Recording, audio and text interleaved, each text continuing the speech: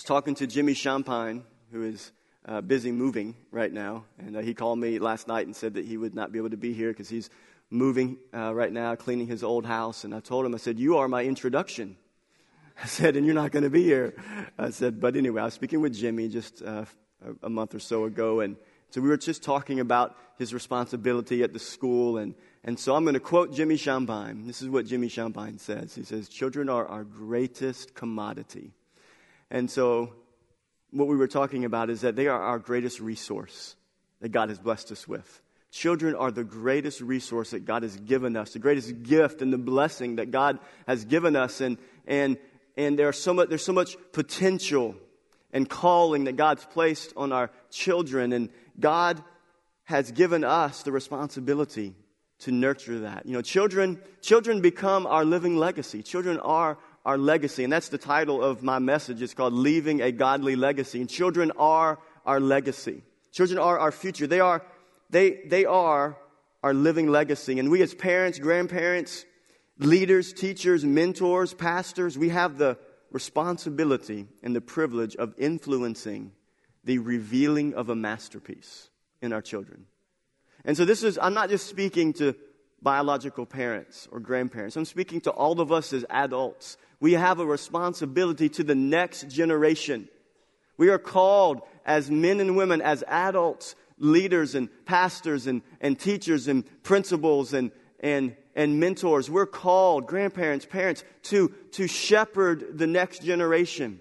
God has called our kids, our grandkids, our nieces, our nephews, the kids that are in our youth group. You know, Dominic, on Friday, he had what he called Viking night.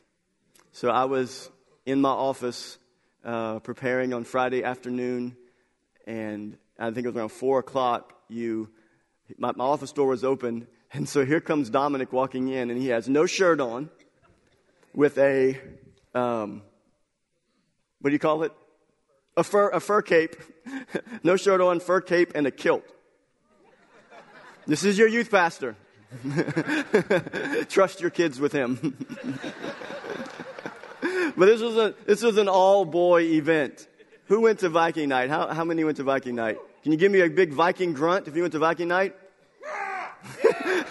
Okay. So there was a roasted hog, and there was blood, and there was hatchet throwing, and there was, what else, Dominic? Jousting. Captured the flag with the hog head. Wow. Eli Dishman told me a little bit about capture the flag with a hog head. Didn't you put like little lights inside the hog head through the eye holes? So this is at night. Can you imagine? Green lights, red lights. Wow. But you know what Dominic was doing with these other men? I think he had 21 boys that came, and he had 16 adult chaperones, because we need that many chaperones for Viking night. And so, but it was great. And what that was that was mentoring. That was shepherding. That was pastoring. That was men getting manly with boys and bonding and connecting. And this is what we're called to do. It's, you know, there's some of you here, you have longed to have children, and God has not given you children yet. That does not mean that you cannot still be a mentor and someone who shepherds the next generation. We have such a great responsibility in that. Our children are our living legacy. And you know, this morning, planning this message, we didn't plan that I would preach on children the day we would dedicate a baby. We didn't plan to preach a message on children whenever the Elevate Youth Band was going to lead worship. Just all happened that way by God's timing. And so we are a part of our DNA. Again, this is part of the DNA series. Part of our DNA at Living Word Church is that we want to champion the next generation, whether we like it or not. You know, sometimes I feel like as parents, we don't like the idea of the kids taking over. But you know, the kids right here, right? 30-somethings are going to take over at one point in businesses, in churches, everywhere. They're going to start getting married. They're going to start having babies. Look, the kids are our future. And a part of our DNA at Living Word is that we want to value them. We want to treasure them. We want to have a great, vibrant children's ministry, youth ministry. We want to encourage them, train them, teach them about Christ. And you know, I hate to say this, but there's a famous politician that once said that it takes a village. But she was right. It takes a village. It really does take a village. It takes all of us together to commit to say that we believe that children are a blessing from the Lord, that they are our future, and we're going to commit together to encourage them, strengthen them, champion them. And that is our DNA, as a part of our DNA. That's been a part of the DNA of this church. This is one of the reasons why this church has thrived, is because we have had that legacy, and we're going to continue that legacy. The sobering reality, on the flip side of this, is that there's another, just like marriage is under attack, there's another attack, and it's on our children. Our children are under attack. The sobering reality is that God is not the only one with a plan for our children. He's not the only one. Satan himself hates the seed of woman. He wants to destroy every image bearer of God that he possibly can. He has a plan. He has an attack. And if you're raising kids right now, you know your kids are in the crosshairs. I have this quote. This is from a desiringgod.org blog. A guy named Jonathan Parnell. Listen to what he says. Listen to how he frames this attack on our kids. He says, whether we look back over the pages of world history or just around us for today, the point bears true.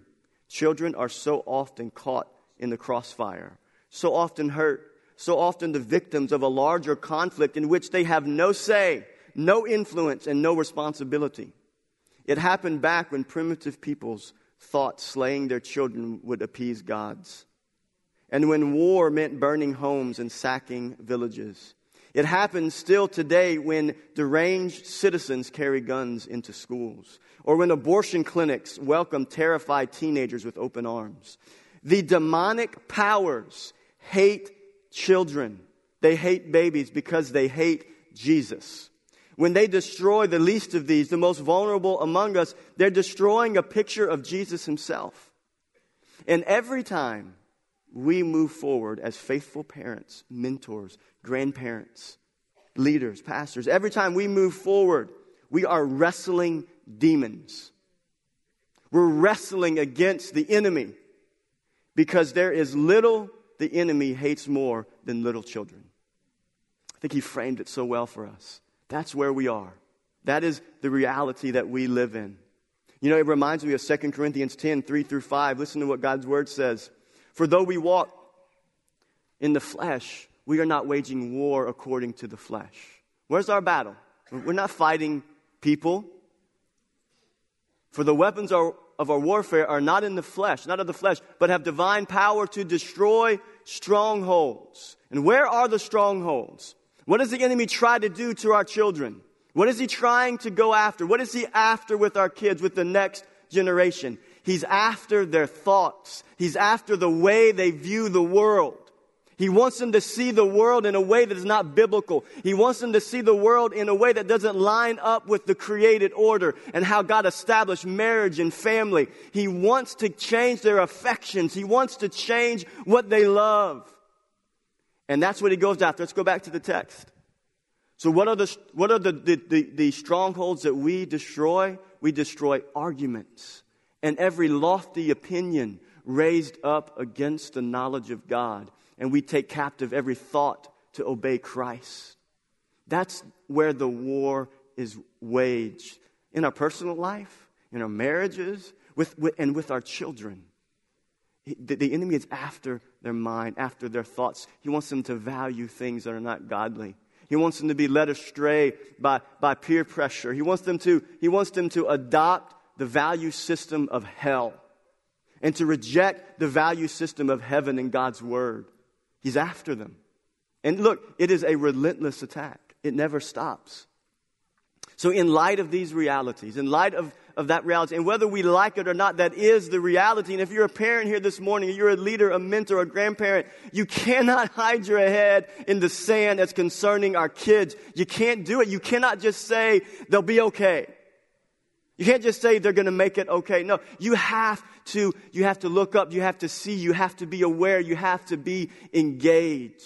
Because if you're not engaged, if we are not engaged as parents and grandparents and leaders and pastors and mentors, somebody's going to train our kids. Somebody will. There are plenty of voices that are clamoring for their ears. They want their ears and their eyes. And we have to fight to be the loudest voice. Got to fight to be the most influential voice. And you know, the truth is, studies prove it, that parents are the most influential voice in their kids' lives. It's true. Some of you maybe think that cannot be true. Some of you have teenagers and you think, I know it's not true. But it's true. Sometimes your kids may make you feel like that you're not the most influential voice, but you are. You are. So in light of these realities, I have 4 commitments. I see 4 commitments that we have to have concerning our children. Not just our biological kids, but our children. What are commitments we need to have as a church, as a body of Christ, as parents, grandparents, leaders, mentors, pastors? What are the commitments we must have? The first commitment is this, is we must see our children as a blessing from the Lord. That's square one. That's foundational. We have to see our children as a blessing from the Lord. They are blessings from God. You know, a generation ago, kids were necessary for families to survive.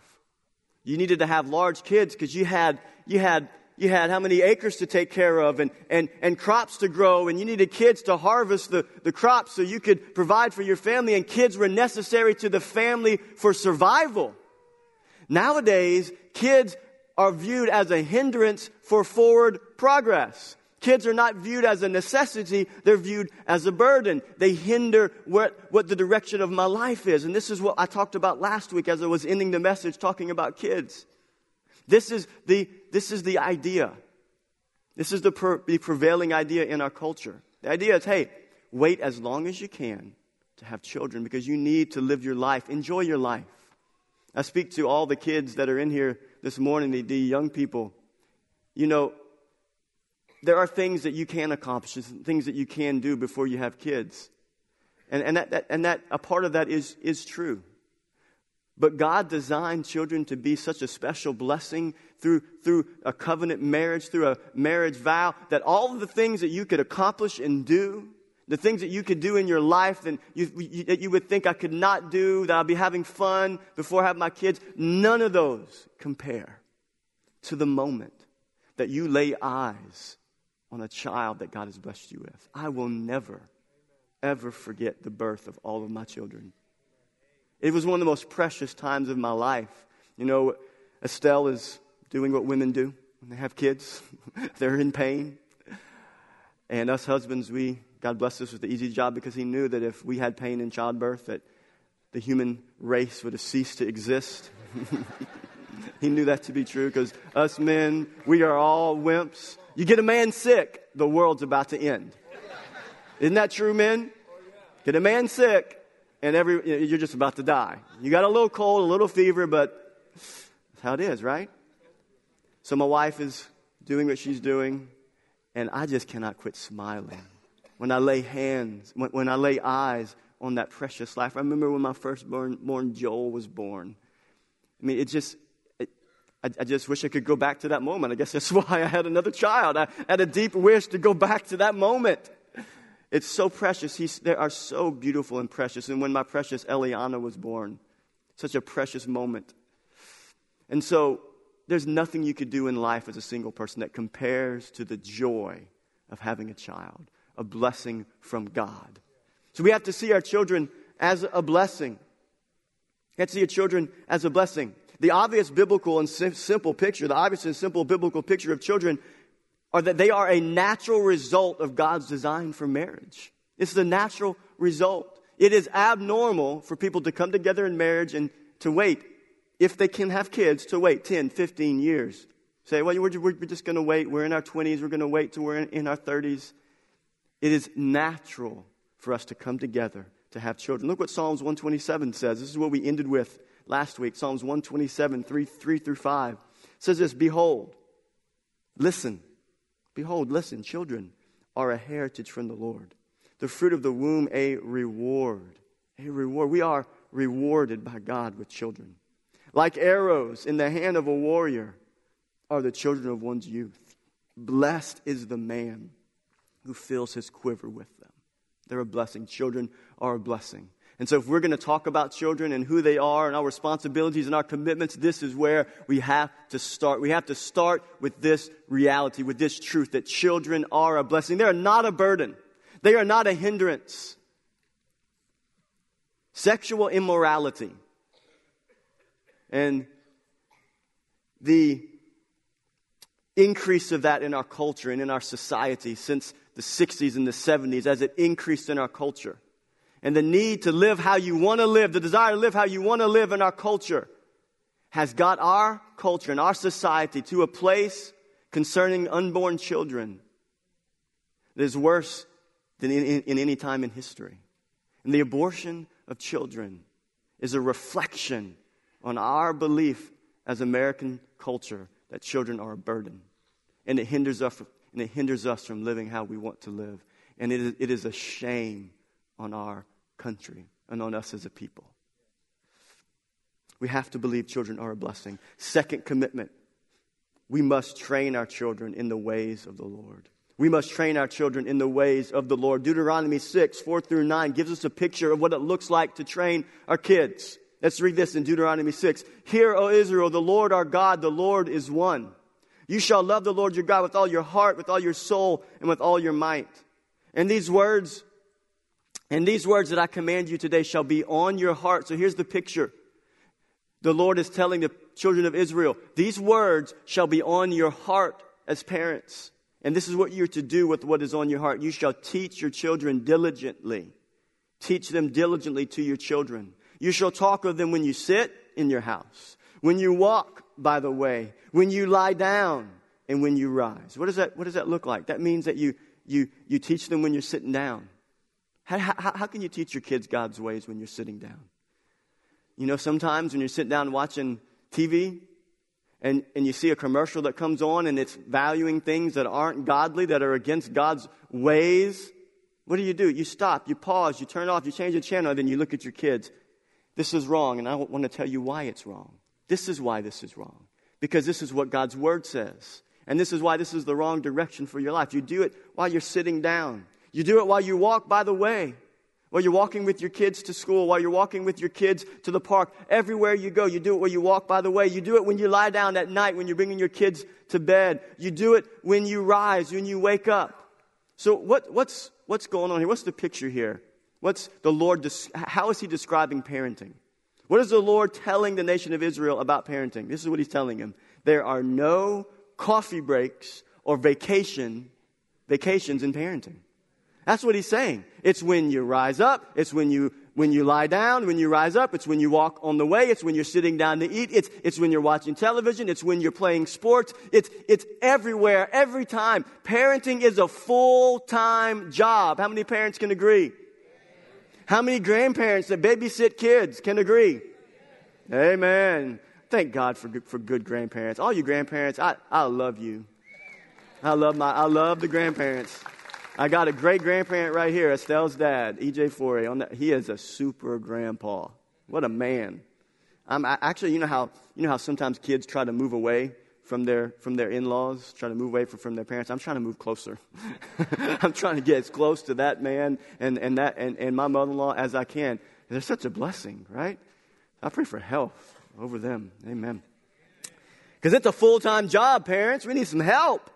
It's a full-time job that requires every bit of our commitment and intentionality. It requires every bit of our commitment.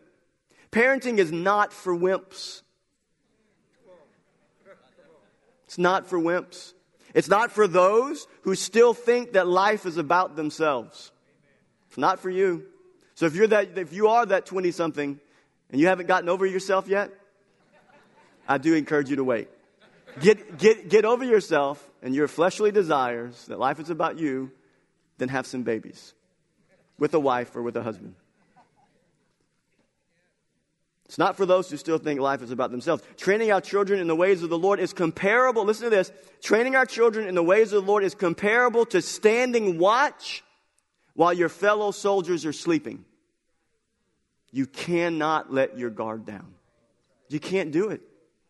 You can't let your guard down. Every moment is a teaching moment. Every moment is an opportunity for you to train your child in the ways of the Lord.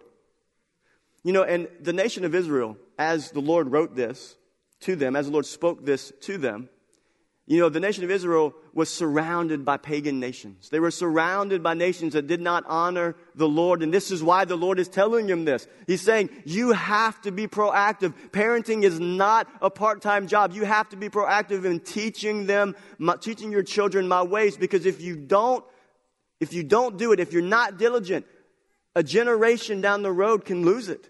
They can lose it. They can forget the ways of the Lord. And this is a warning that God was giving the nation of Israel. The nation of Israel, they were living in the midst of paganism. And this is what happens one generation later. Let's fast forward from Deuteronomy to Judges 2. And I just want to read. It's a little lengthy section, but I want you to hear it. I want you to feel it. One generation later, how did Israel do? Let's see how they did. And when Joshua dismissed the people of Israel went each to his inheritance. So now you go from Deuteronomy, pre-promised land, now you're in the promised land. And they take the inheritance and take possession of the land, and the people serve the Lord all the days of Joshua. That generation passes away. And all the days of the elders who outlived Joshua, who had seen all the great work that the Lord had done in Israel. And Joshua, the son of Nun, the servant of the Lord, died at the age of 110 years. The generation is gone. So what happened? They buried him. Let's go to verse 10. And all of that generation also were gathered to their fathers. And there arose, here's the next generation, another generation after them who did not know the Lord or the work that he had done for Israel. What happened? What happened? There was a failure. There was a disconnect. And the people of Israel did what was evil in the sight of the Lord and served the Baals. And they abandoned the Lord, the God of their fathers, who had brought them out of the land of Egypt. They went after other gods from among the gods of the peoples who were around them and bowed down to them, and they provoked the Lord to anger. They abandoned the Lord and served the Baals and the Ashereth.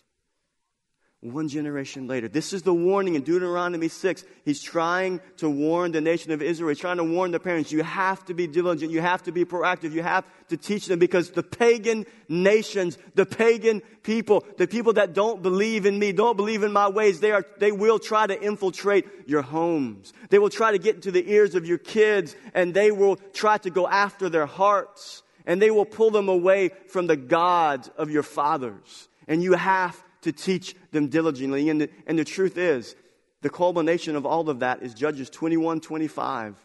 And I believe that this is a picture of America right now. Judges 21:25. In those days, there was no king in Israel. Everyone did what was right in his own eyes. That's where we are. That is the motto of our country. Do what is right in your own eyes. Whatever makes you feel good, whatever makes you feel like that you're affirmed, however you want to live, if it's right in your own eyes, if you think that it's good, you think that it's true, you think that it's right, nobody has the right to tell you how to live. That's the motto of our culture. Christianity, what does Christianity say? Christianity says we have a divinely inspired scripture revealed from God that teaches us everything we need to know about marriage, about family, about morals, about right and wrong. God has revealed that and given that to us and set it in our hearts. And that runs contrary to the picture of our culture. Dr. James Dobson says this about what I'm speaking of. He says, traditional Judeo-Christian values literally hang in the balance in America. They can be forgotten in a single generation, just like we read in Scripture. They can be forgotten in a single generation, and our kids can go and do whatever they want, whatever they think pleases them in their own eyes. It can be gone in a single generation if they are not taught to children and teenagers. It could happen here if we don't defend what we believe. And that is our responsibility as parents, as mentors, as pastors, as leaders. We have to be diligent to teach our kids. We have to be diligent to teach our kids. So I've got a question for you. What do you believe?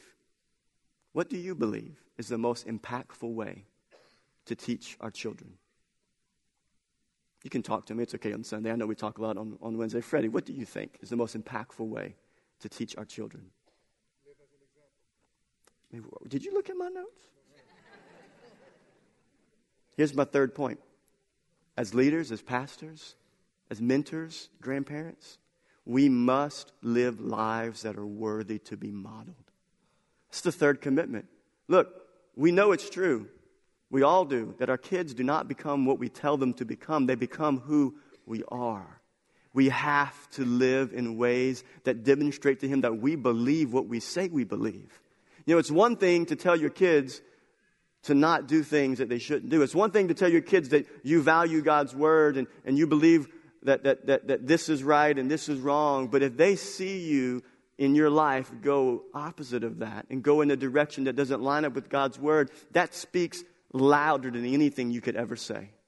Who you are, the way you live, matters to your kids. We must live lives that are worthy to be modeled.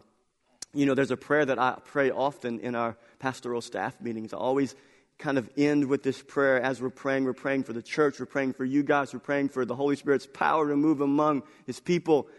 And then I always like to pray this because it is a reminder for myself and for all the pastors. This is what I say. I say, God, I pray that you would help me, you would help us as pastors to live lives that are worthy to be followed. Help us to live lives that people can look at us and can say, I'm going to follow that man because he's following the Lord. The Apostle Paul said that. 1 Corinthians 11:1. This is what he says. Be imitators of me as I am of Christ. And that is our responsibility and our role as parents. We are to teach them God's word. We are to teach them the words of God. But we are to teach the most powerful example, and the way we teach them is by how we live. By how we live. And we say, look, follow me as I follow Christ. I'm following Christ in my life. And I'm demonstrating to you, young men, how a husband loves his wife. And I'm demonstrating to you, young women, how a woman loves her husband. And I'm demonstrating to you, young men and women, what it looks like to work hard, to be diligent, to be faithful. I want to be a living example.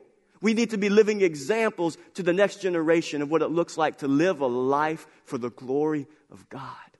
That is the greatest way that any of us as parents, grandparents, leaders, elders, pastors, mentors can influence the next generation, how we live. I just want to say this. It's not about perfection. I'm not telling you you have to be perfect parents, perfect people, because we all know that's impossible. What I'm telling you is that in every way you teach your kids. So when you fail, parents, do you fail? Grandparents, do you fail? Yeah, we all fail. Well, what do you do in failure? What do you do when you've blown it with your kids? Do you just say, well, I'm the boss, it doesn't matter, I don't have to apologize? You know, what you're going to do if you do that is you're going to teach your kids to never own up. Never own up when you're wrong. Because I saw my dad, he never said he was sorry, right? I'm not saying that about my dad, but I'm just saying that's what they'll think of you, if you're of you as a parent. You have to own up. I remember a while back, my kids will remember this story. We went tent camping, and it was in Mississippi, and we had a schedule that we wanted to keep. We wanted to be there before it got dark, because all skilled tent campers know that if you don't get there before dark, that you will have a very challenging time to put a tent up. So this is the summer, this is mosquitoes, and it's nighttime, and we get there late, and we're trying to figure out what are we going to do. And so I just was frustrated from the get-go. So we show up at the tent site, and I have to use the light from the vehicle to shine to help me out. And the kids are unloading stuff, and I'm trying to put together this tent. And I just have to say, I blew it. I'm not cursing, but boy, the cursing was in my heart. Man, I was Christian cursing. It was bad. I just was so frustrated. I was rude to my kids, rude to my wife. I just was like frustrated. I'm trying to fumble with all of it, and in the middle of all of it, my sweet Eliana, she's 10 years old now. She must have been 6 or 7, I don't know, 5, whatever she was. And this is what she tells me. She says, "Daddy, the steps of a good man are ordered of the Lord."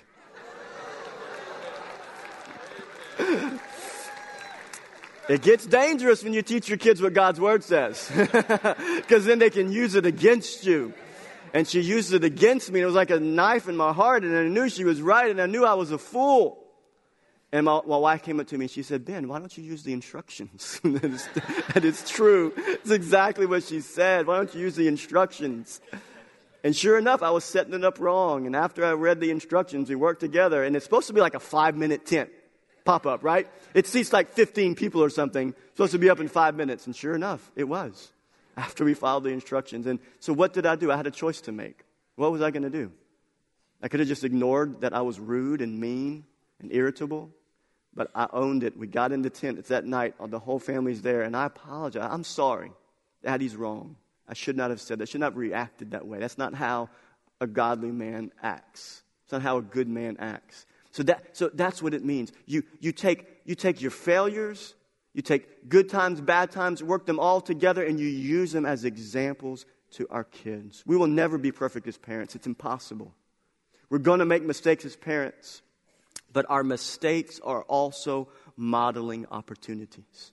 We model what is right, good, and true. That's what we do. We model what's right, good, and true. But we also model how to own up to mistakes and failures. We demonstrate what it looks like to seek forgiveness. That is such a good example for our kids. It is so good, especially with husbands and wives, that you would teach your kids how to ask for forgiveness. Whenever you know you've been rude to their mom, or you've been rude to their dad, ask for forgiveness in front of the kids. Tell them, I'm sorry. I'm sorry to you kids for how I talked to your mom, how I treated her. Man, that speaks volumes to your children. We must live lives that are worthy to be modeled. That's how we're going to impact our kids. We have to make a commitment. Kids are a blessing and not a burden. We have to be diligent to teach them. It's not a part-time job. It's a full-time responsibility. And we have to live lives that are worthy to be modeled. And lastly, the fourth commitment is this, is we must empower our children to live lives for the glory of God. We must empower our children to live lives for the glory of God. I want to read a scripture to you that I believe is probably one of the most misinterpreted scriptures as concerning children. It's a scripture that brings hope, and it's a scripture that brings pain to parents. Proverbs 22:6. Train up a child in the way he should go. Even when he is old, he will not depart from it. So I think there are two positions that we take as concerning that scripture as parents. First one is this. If we're a parent of young children, we cling desperately to the hope that our younger kids will not depart from the truth when they're older. We read that and we say, I'm clinging to that verse. I want to believe that that's true, that when they're older, they're not going to depart. And if you're a younger parent here, you cling to that with all of your heart. But the other position we take is if you have adult kids, teenager kids, adult kids, and they've wandered from the truth, this is what you do. You live with a sense of guilt. You live with a sense of guilt. You look at that scripture and this is what you say. You say, what did I do wrong? How did I blow it? Hey, I did it. I was diligent. I taught them the word. I did everything that I knew to do to raise them to follow God, and they're not following God. So we look at that verse and we say, it must be me. I blew it. I failed. That's the truth. Those are the two positions that we take with that verse. You know, Chuck Swindoll, really famous godly preacher, pastor, this is what he says about that verse. He says, this is kind of the typical interpretation. He says, be sure your kids attend Sunday school and church regularly. Teach your children to know and obey the 10 Commandments. Teach them to pray at mealtime, bedtime. And be sure to feed them a steady diet of Bible verses. Do this early on because, watch out, teenage rebellion, where they will sow a lot of wild oats, will detour their spiritual journey. When their fling is over, they'll come back to God. You can count on it because this verse has God's promise on it. That's the typical interpretation. So, I've done study on this verse long before this message. And so as I was leading into this message, I knew I wanted to bring some clarity to that verse, especially for the ones here this morning. I know you're here. You're here. You live with a sense of guilt because you feel like, what did I do wrong? I followed it, Lord. So the first thing you got to think of is the book of Proverbs. What is the book of Proverbs? The book of Proverbs is a book that is a book of contrast. It contrasts the way of wisdom versus the way of the fool. The way of wisdom versus the way of the fool. And This is what it does. It says, look, you're a fool if you go this way, and you're wise if you go the right way. And that's the core of this verse. It's saying that if you believe, the idea is if you believe that you don't have to be intentional, you don't have to train your kids to follow Christ, you don't have to bring in the church, you don't have to do anything as a believer, you're a fool if you think that you can do that and your kids will end up being missionary pastors. You're foolish if you think that. If our kids are going to love the Lord and follow after God, the greatest influence in that is how we teach them and how we raise them. So that's the first picture of that verse. It's not an ironclad promise that if you train your kids this perfect way, this perfect system, that they will not stray away. Because a lot of you in here, you know that your kids have strayed away. And you think, maybe I've blown it. The next thing we have to look at is the word way. Train up a child in the way he should go. So there's two meanings. There's two meanings for that word way in the original language of Proverbs 22:6. The first meaning of that word way gives a picture of a fixed way, where we would say, follow this way, follow this path. Train up a child in the way he should go. Follow this path, go this way. This is the direction you should go. That's the one meaning for that word way. The other meaning for the word way gives a picture of the word, it has the word characteristics or manner of life. So here's the full picture of train up a child in the way he should go. It means this. Yes, train up your child in the right way, in the right path. Train them. Point. This is the right way. This is right. This is wrong. But secondly, train them up in the way he should go. Who are your kids? How has God gifted them? What are their characteristics? What is the manner of their life? So we say to them, follow this way. But we also say to them, I see God has gifted you in this way. And I'm going to train you in this way. I'm going to empower you to live a life for the glory of God. It's speaking of intentionality, that we are intentional in teaching them the right path. But we are intentional in knowing our kids.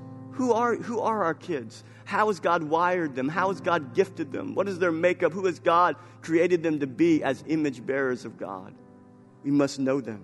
We are called as parents to train our children to follow the ways of God.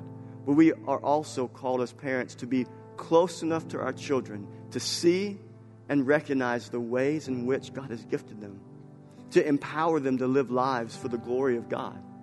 That's our calling. That's what God's called us to do. We must see kids as a blessing. We must teach them the ways of God. We must model what we teach. And then lastly, we must empower our kids. We must see who God has made them to be. You know, I remember when I was a kid, I remember the first time I felt called to be a pastor was 11, 12 years old. And I remember the encouragement from my parents in that direction. You know, there's things that we notice with our kids that other people don't notice. Giftings and leanings and qualities and talents. And that's what the picture of in Psalm 127 is. Parents, a husband and a wife, a mother and father, we've got arrows in our quiver. And we take that arrow, that child, we teach them the right way to go. We put the arrow in the bow. We point that arrow in the right direction. Not only in the ways of God, but in the way that God's gifted them. And we are used to empower them, to release them, to live lives for the glory of God. Amen? Amen. Won't you stand to your feet? I want to do something special here this morning. I want to pray for our kids.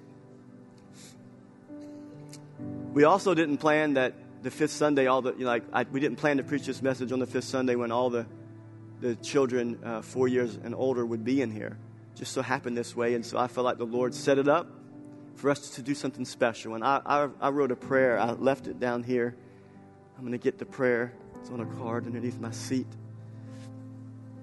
And I printed 400 of these prayers.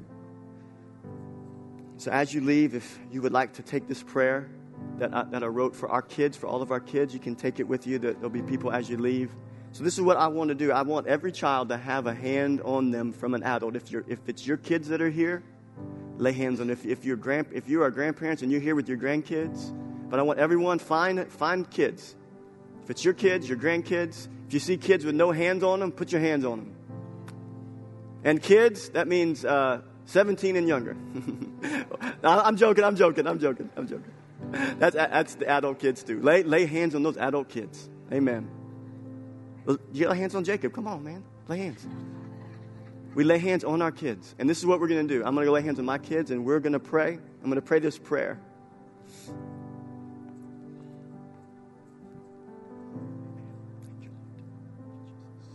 Lord, I thank you for blessing me with children. Blessing us with children. I pray that you would help us to always see our children as gifts from you. When life gets busy and my schedule is full, I pray for the strength and conviction to parent my children in ways that honor you. Lord, help me as a parent to be patient and gentle. Help me to be quick to admit when I'm wrong. Help me to model Christ's likeness in my home. Help me to prioritize spending quality time with them. Lord, I pray for my children. I pray that they would make Jesus the Lord of their life. I pray that the things of this world would not grip their hearts. Help them to resist the enemy. Help them to resist the constant barrage of lies that come at them from every direction. The enemy is after their affections. Lord, I pray that their precious hearts would be protected. Help them to cast down every argument that is raised up against the knowledge of God. Lord, by your grace, draw them to yourself. Lord, help my children to stand for what is right when everyone else is going the opposite way.